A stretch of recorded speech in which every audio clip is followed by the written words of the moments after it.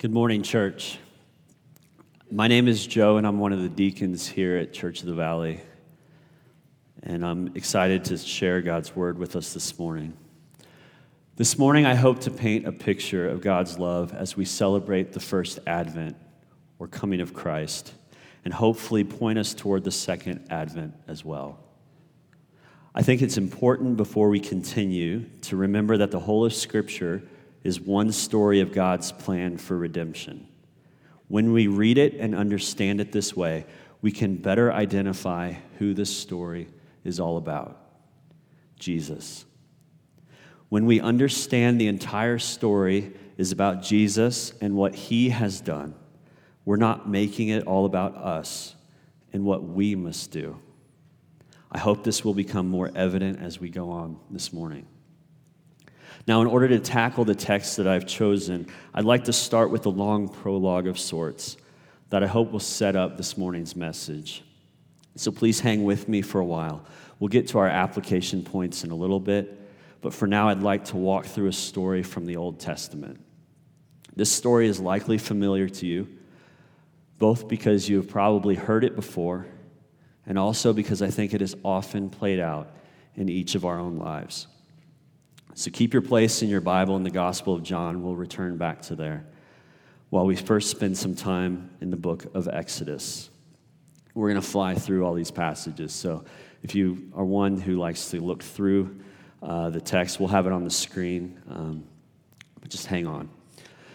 So when we look back at the book of Exodus, we find God leading the Israelites through the desert by way of his servant Moses. The Israelites had endured 400 years of slavery at the hands of the Egyptians, and God miraculously rescues them and tells them that he will lead them to a promised land. And yet, we find the Israelites on a roller coaster of emotions and reactions. Now, upon delivering them from slavery, God tells the Israelites exactly what is about to happen to them. He spells it out pretty clearly. He tells them to camp by the sea and says, "I will harden Pharaoh's heart, and he will pursue you. And I will get glory over Pharaoh and all his host. And the Egyptians shall know that I am Lord." And the Bible says, and they did so. So the Israelites say, "We trust you, God, and we will do what you say." Now, everything God said would happen happens exactly the way he said it. The Israelites camp at the Red Sea, and almost immediately, upon seeing the coming army, they begin to complain that they would have been better off living as slaves in Egypt than die in battle. Now Moses calms the people, and he says, "Fear not, the Lord will fight for you. And," listen to this, "you have only to be silent." And he raises his arms just as God commands, and the Red Sea parts. The people walk through safely, and Pharaoh's army is completely destroyed. Now the Bible says the people feared the Lord, and they believed in the Lord and in his servant Moses. Now later they're trudging through the desert, and they grumble that at least in Egypt they had food to eat. So God tells Moses, and Moses tells the people that God will provide them bread every morning and meat every evening, but that they're only to take what they could eat that day, and it would only be for 6 days. For on the seventh day they would rest and only eat what they had collected the previous day. And God says, "Then you shall know that I am the Lord your God." And the Bible goes on to say, and the people of Israel did so. Except that they didn't. And the Bible says again, but they did not listen to Moses. Now they either gathered too much food and attempted to save it for the next day, and it spoiled, or they woke up on the seventh day, their Sabbath, and they wondered why breakfast wasn't ready. And the Lord said to Moses, "How long will you refuse to keep my commandments and laws?" Now, I can keep going. The Israelites are thirsty, and they complain about having no water to drink. They accuse Moses of bringing them out of Egypt only to kill them and their children of thirst, and they demand that he give them water. So Moses intercedes on their behalf. He strikes a rock as God commands him, and miracle water pours out, and the people have water to drink. And the Bible says, and Moses called the name of the place Massa and Moriah, because of the quarreling of the people of Israel, and because they tested the Lord by saying, is the Lord among us or not? It's a bold statement. It's not a great track record for the Israelites. Now this brings us to Moses and the Israelites encamped at Sinai. We read in Exodus 19, there Israel encamped before the mountain, while Moses went up to God. The Lord called to him out of the mountain, saying, thus you shall say to the house of Jacob, and tell the people of Israel, you yourselves have seen what I did to the Egyptians, and how I bore you on eagle's wings and brought you to myself. Now therefore, if you will indeed obey my voice and keep my covenant, you shall be my treasured possession among all peoples, for all the earth is mine, and you shall be to me a kingdom of priests and a holy nation. These are the words that you shall speak to the people of Israel. So Moses came and called the elders of the people and set before them all these words that the Lord had commanded him. All the people answered together and said, and listen carefully to their response. Again they say, all that the Lord has spoken, we will do. And Moses reported the words of the people to the Lord. If we skip ahead for a moment to Exodus 29, verse 45, God says to the people, or to Moses, I will dwell among the people of Israel and will be their God. And they shall know that I am the Lord their God, who brought them out of the land of Egypt, that I might dwell among them. I am the Lord their God. The same God who performed miracles through Moses before the Pharaoh, the same God that parted the Red Sea and destroyed Pharaoh's army right before them, the same God who led them through the desert with a pillar of cloud by day and a pillar of fire by night, this God declares that he will be their God. So God gives Moses the 10 Commandments and a whole list of other laws at the top of Mount Sinai. The laws given to Moses are the terms of the agreement for the covenant that God makes with him. The law is, as Tim Keller once said, a list of the things that God really loves and a list of the things that he really hates. God promises that if they obey his laws, if they do the things that he loves, and if they don't do the things that he hates, that they would be set apart as his people. He will be their God, and he will dwell with them. Now, it's important to note here that this law that God gives them is not a means for their salvation. They're still called to make sacrifices at this time. Instead, it serves to distinguish the Israelites as God's chosen people. They are different than all the other nations that they would encounter in the Promised Land.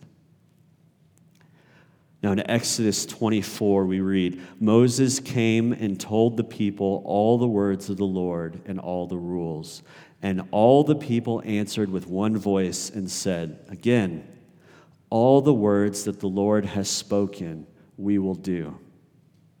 God has told the Israelites over and over, this is who I am, and this is what I will do for you, and this is how you should respond.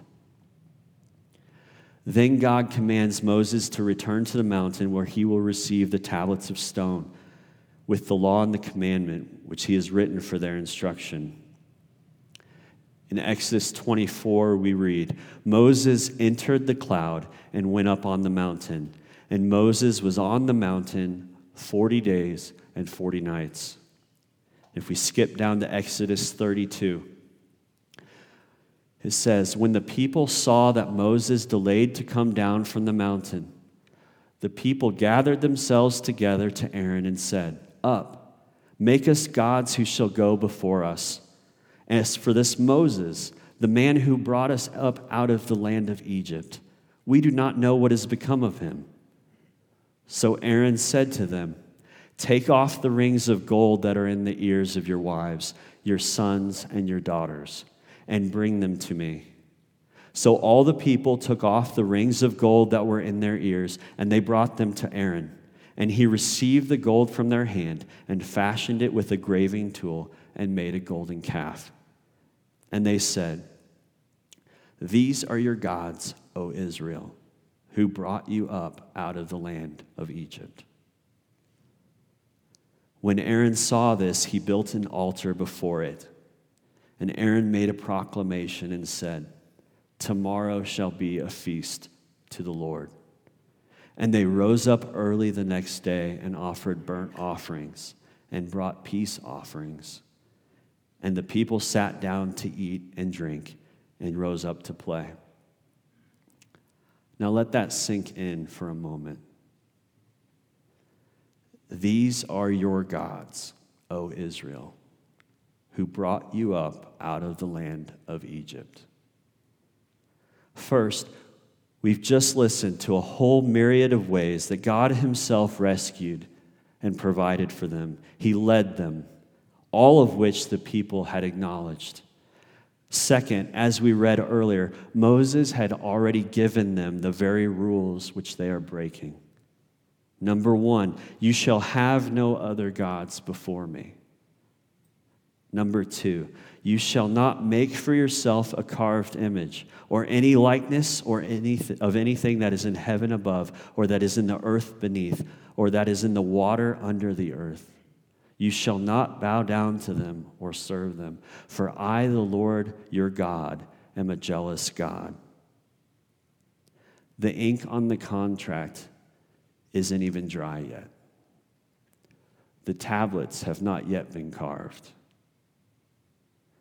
I know I said earlier that we should always look to Jesus as the hero in the text that we read, but if we were to ever look for ourselves in the Bible, this is a pretty good starting point. The Israelites repeatedly fail to measure up to the commands that God has given them. He has entered into a covenant with them, but they consistently fail to uphold their end of the deal. God's chosen people aren't acting any different than any other people at this moment. Now let's continue reading in Exodus 32 for God's response. And the Lord said to Moses, "Go down, for your people, whom you brought up out of the land of Egypt, have corrupted themselves. They have turned aside quickly out of the way that I commanded them.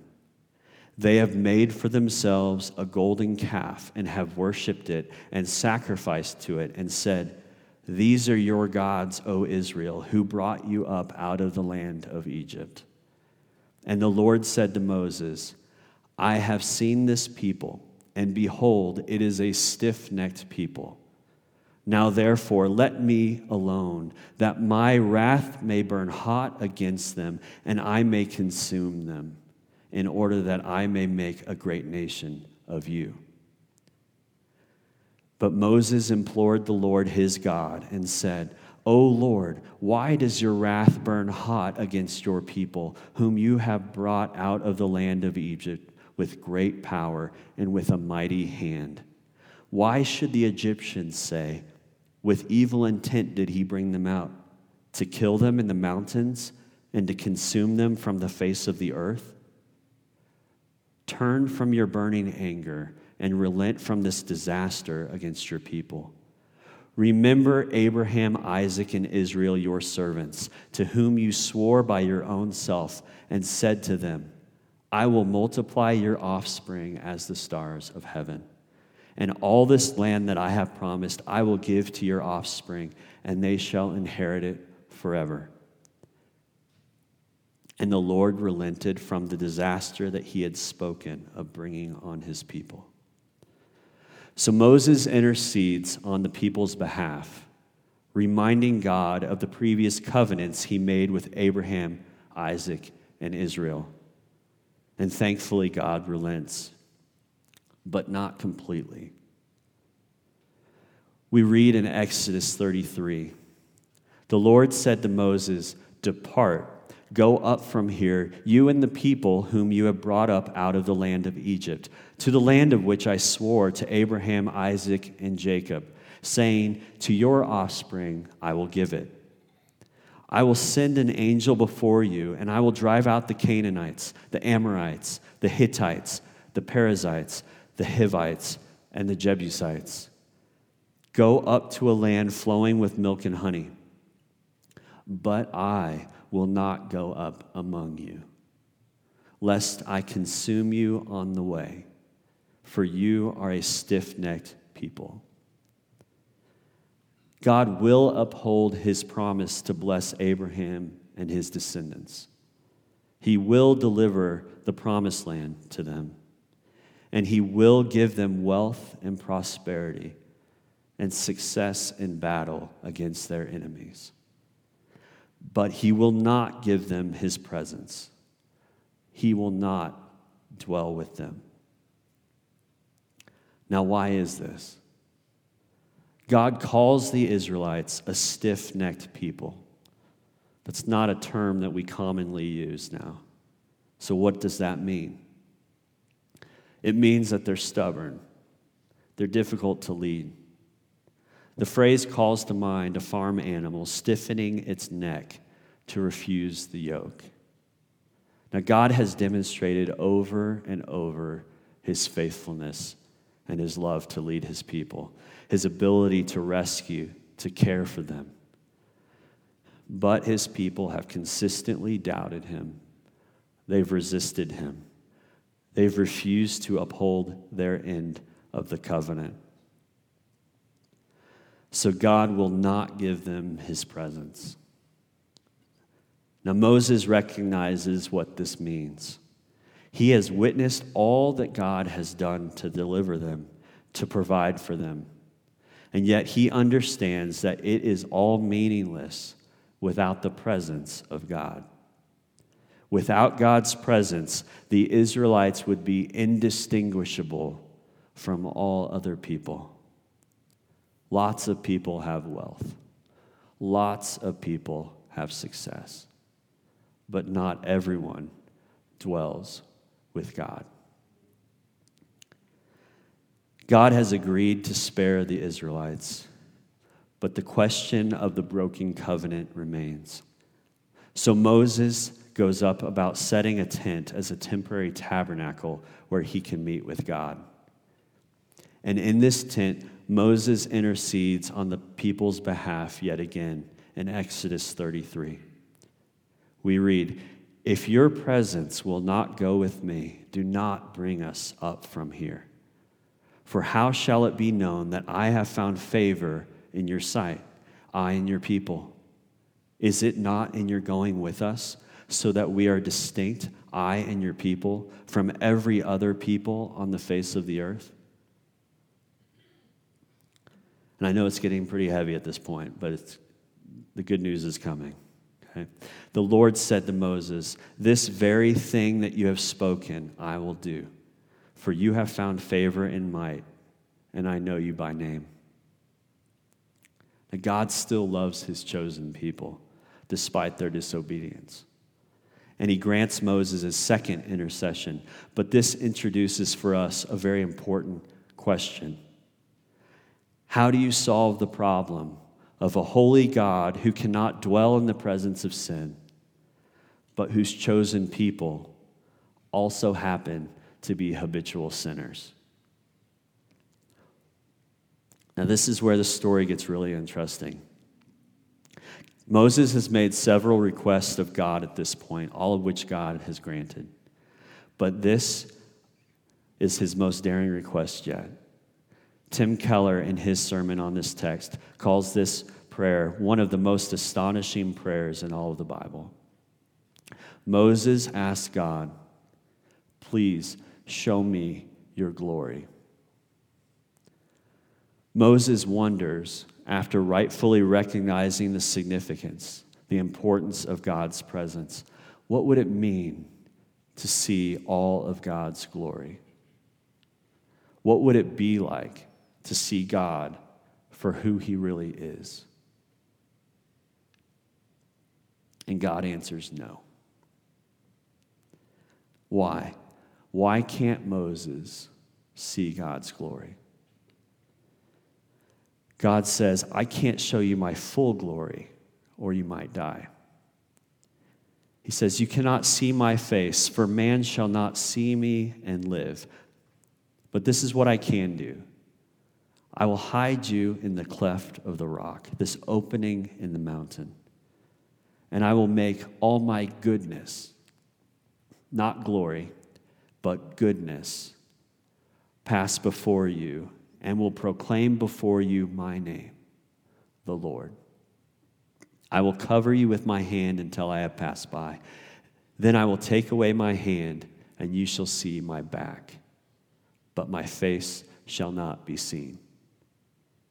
So Moses is unable to see the face of God, but God will protect Moses enough to permit him to see the back parts of his goodness. We read in Exodus 34, "The Lord descended in the cloud and stood with him there and proclaimed the name of the Lord. The Lord passed before him and proclaimed." Now pay attention here to what is one of the clearest definitions that God gives of himself. The Lord, a God merciful and gracious, slow to anger and abounding in steadfast love and faithfulness, keeping steadfast love for thousands, forgiving iniquity and transgression and sin, but who will by no means clear the guilty, visiting the iniquity of the fathers on the children and the children's children to the third and fourth generation. God tells Moses that he will show him his goodness, and Moses sees just a part of God's nature. He sees just a part of who God is. God's goodness, or his glory, is his infinite love and his infinite justice. Tim Keller states that God's goodness is the answer to the question, how can God be infinitely just and punish all sin, and still be infinitely loving and forgive and pardon sin? So that finally brings us to our text this morning in John, chapter 1, starting with verse 14. John writes, "And the Word became flesh and dwelt among us, and we have seen his glory, glory as of the only Son from the Father, full of grace and truth. John bore witness about him and cried out, 'This was he of whom I said, he who comes after me ranks before me, because he was before me.' For from his fullness we have all received grace upon grace. For the law was given through Moses. Grace and truth came through Jesus Christ. No one has ever seen God, the only God who is at the Father's side. He has made him known." And the Word, Christ, became flesh and dwelt among us. Now the word dwelt here means tabernacled or tented. It's literally a direct reference to God's presence in the tent that Moses sets up in the wilderness. Where before God could only meet with Moses and the chosen priests within the innermost parts of the tabernacle at only select times. Now John writes in his gospel that God's glory is made visible to all in the very physical presence and the body of Jesus Christ.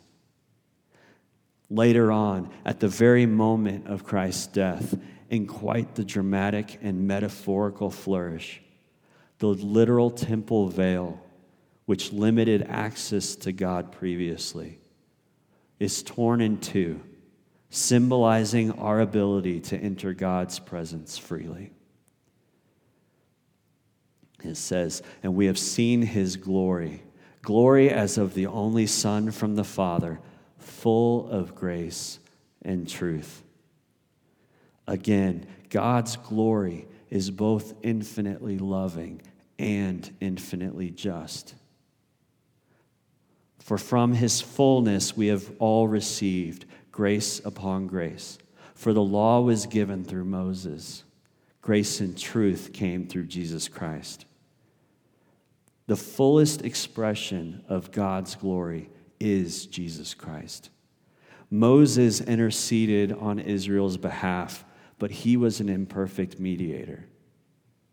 Jesus, as God, having become flesh or fully human, was the perfect mediator, as he was able to live righteously and fulfill the law found in the Mosaic covenant. The Mosaic covenant was perfect, but the problem was the people were not. The law could not save them. Moses' intercession repeatedly could not save them. But in Christ and the new covenant, God says, I will love you. I will show you mercy. I will take on the punishment for sin myself. In Christ's life, we see God's mercy and love on vivid display in the way he heals the sick, in the way he welcomes the outcast, in the way he comforts the poor. And in his death and resurrection, we see God's justice.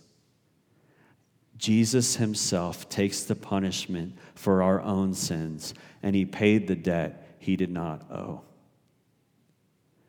God's glory is his goodness, and his goodness is demonstrated in his willingness to fulfill the covenant himself. He is our God, and we are his people, not because of anything we do, but because he alone satisfies the requirements of the covenant. So in light of this truth, what should be our response this morning?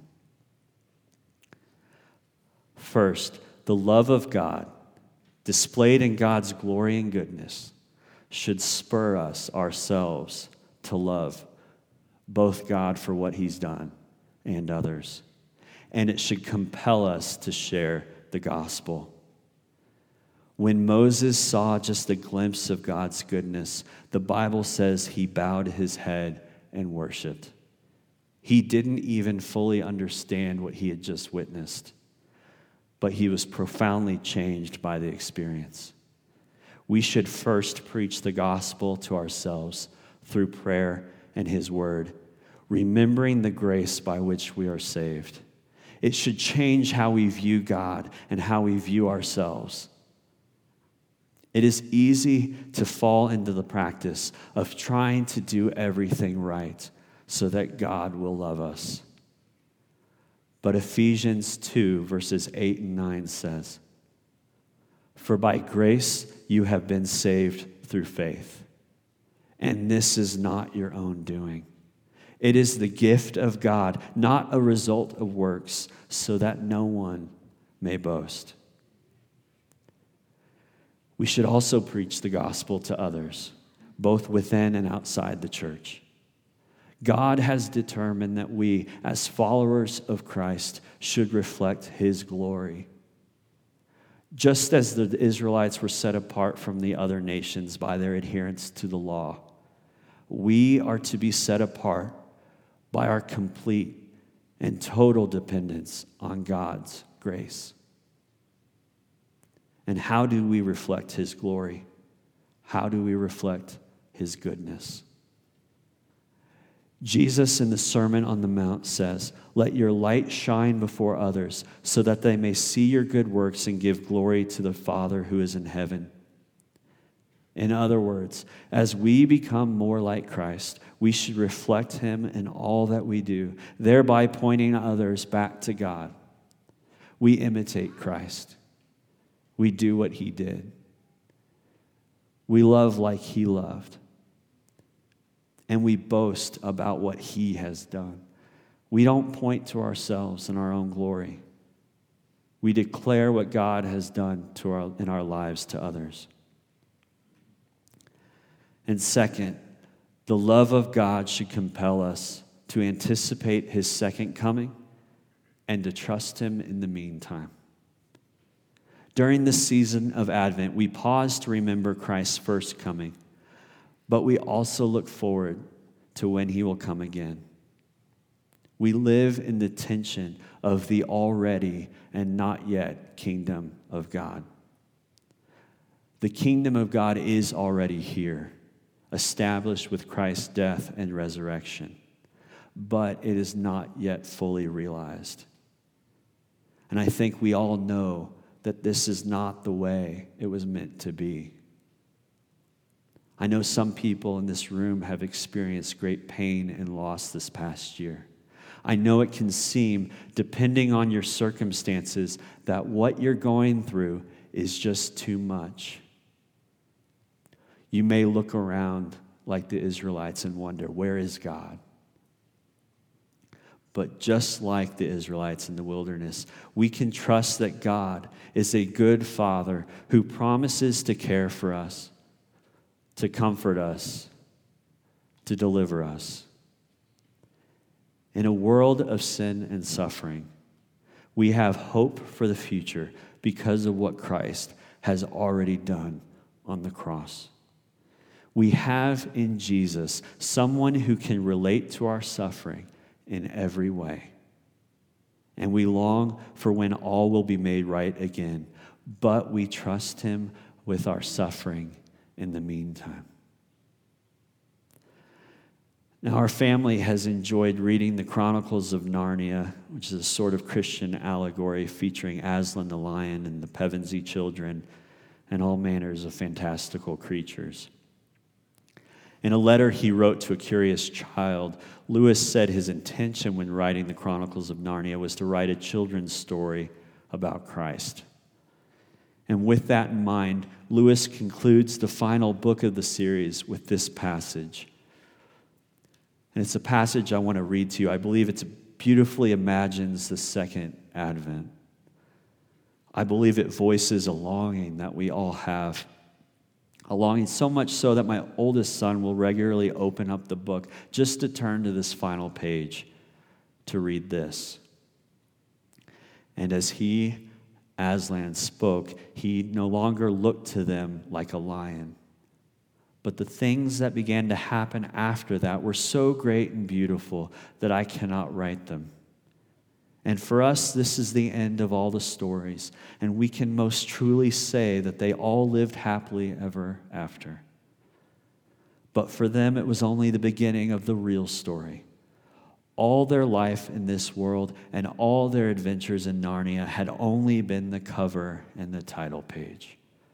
Now, at last, they were beginning chapter 1 of the great story, which no one on earth has read, which goes on forever, in which every chapter is better than the one before. Now, as great a writer as C.S. Lewis is, and I would encourage you to read that if you haven't, the real thing is even better. John, having been shown Christ's second coming in a dream, writes the following in Revelation 21. Then I saw a new heaven and a new earth. For the first heaven and the first earth had passed away, and the sea was no more. And I saw the holy city, New Jerusalem, coming down out of heaven from God, prepared as a bride, adorned for her husband. And I heard a loud voice from the throne saying, Behold, the dwelling place of God is with man. He will dwell with them, and they will be his people. And God himself will be with them as their God. He will wipe away every tear from their eyes, and death shall be no more. Neither shall there be mourning, nor crying, nor pain anymore, for the former things have passed away. And he goes on to write in Revelation 22. Then the angel showed me the river of the water of life, bright as crystal, flowing from the throne of God and of the Lamb through the middle of the street of the city. Also, on either side of the river, the tree of life with its 12 kinds of fruit, yielding its fruit each month. The leaves of the tree were for the healing of the nations. No longer will there be anything accursed, but the throne of God and of the Lamb will be in it, and his servants will worship him. And check this out. They will see his face, and his name will be on their foreheads. And night will be no more. They will need no light of lamp or sun, for the Lord God will be their light, and they will reign forever and ever. This is the promised land. This is what we, as followers of Christ, have to look forward to. The second advent, the second coming of Christ. Both in this particular season of Christmas and through our very waking moment, this should be our greatest anticipation. Moses saw but a hint of God's glory. And we see God now in a mirror dimly, as Paul describes in 1 Corinthians. But someday, we will finally see him in the full brilliance of his glory. And this is his love. We will see the face of God, and his name will be on our foreheads, meaning everyone will know that he is our God and we are his people. This is what we should all long for. This is what we should hope for. As we enter a time of response, I invite the band and the prayer team to come forward. For both the believer and the unbeliever, I pray that the gospel of this great message is made perfectly clear here this morning. God loves you, and Jesus has mercifully paid the price for your sin. There's nothing for you to do but accept his grace. Nothing. Just as the Israelites repeatedly and consistently failed to live up to God's moral standard, there is nothing that you can do that will ever be good enough.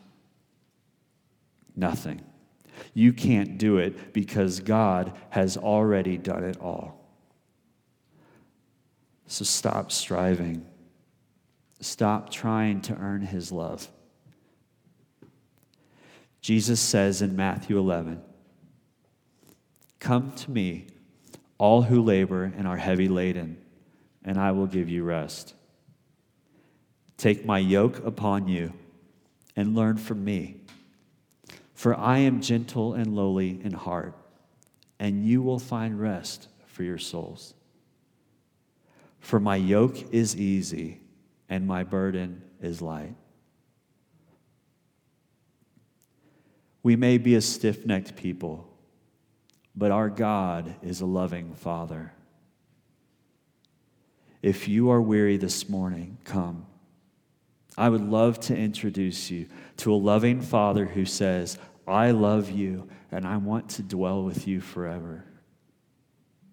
Our prayer team and our pastors are available to pray here this morning with you. I invite you now to respond.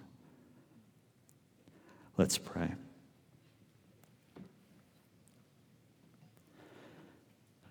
Father God, in this time of Advent, we thank you for the coming of your Son, Christ. who did what none of us could do. Where we sin, he lived a righteous life. He showed us how to love and what it was to love you and the people that you love. And in obedience, he went to the cross for our sin. And praise Jesus, he raised in 3 days so that we could have eternal life. I pray this morning, again, for the believer and the non-believer, that we would remember the gospel daily of what it was that you did. It's such a picture of your love for us this morning. That we don't have anything to offer, and that is a good thing. Because you have offered it all for us. All the way back to Abraham, that you completed the covenant yourself. So I do pray that we would stop striving, that we would just rest in your perfect grace. That this morning we would see in perfect clarity how much you love us, that you loved us so much, that this was your redemption plan. This was your great rescue plan for all of history, to reconcile your people back to you. Father, I pray for those who do not know you yet, that you would work in their hearts, that the Holy Spirit, that it is all the Holy Spirit, would just compel them to see your great love here this morning and respond. And I pray that during these times of just trouble and difficulty, and it seems that we don't always know where to turn, that our first look would be to you and to your face, and we'd look and long for the time in which one day all will be made right, and we will truly see the face of God. In Jesus' name, amen. Please stand and join us.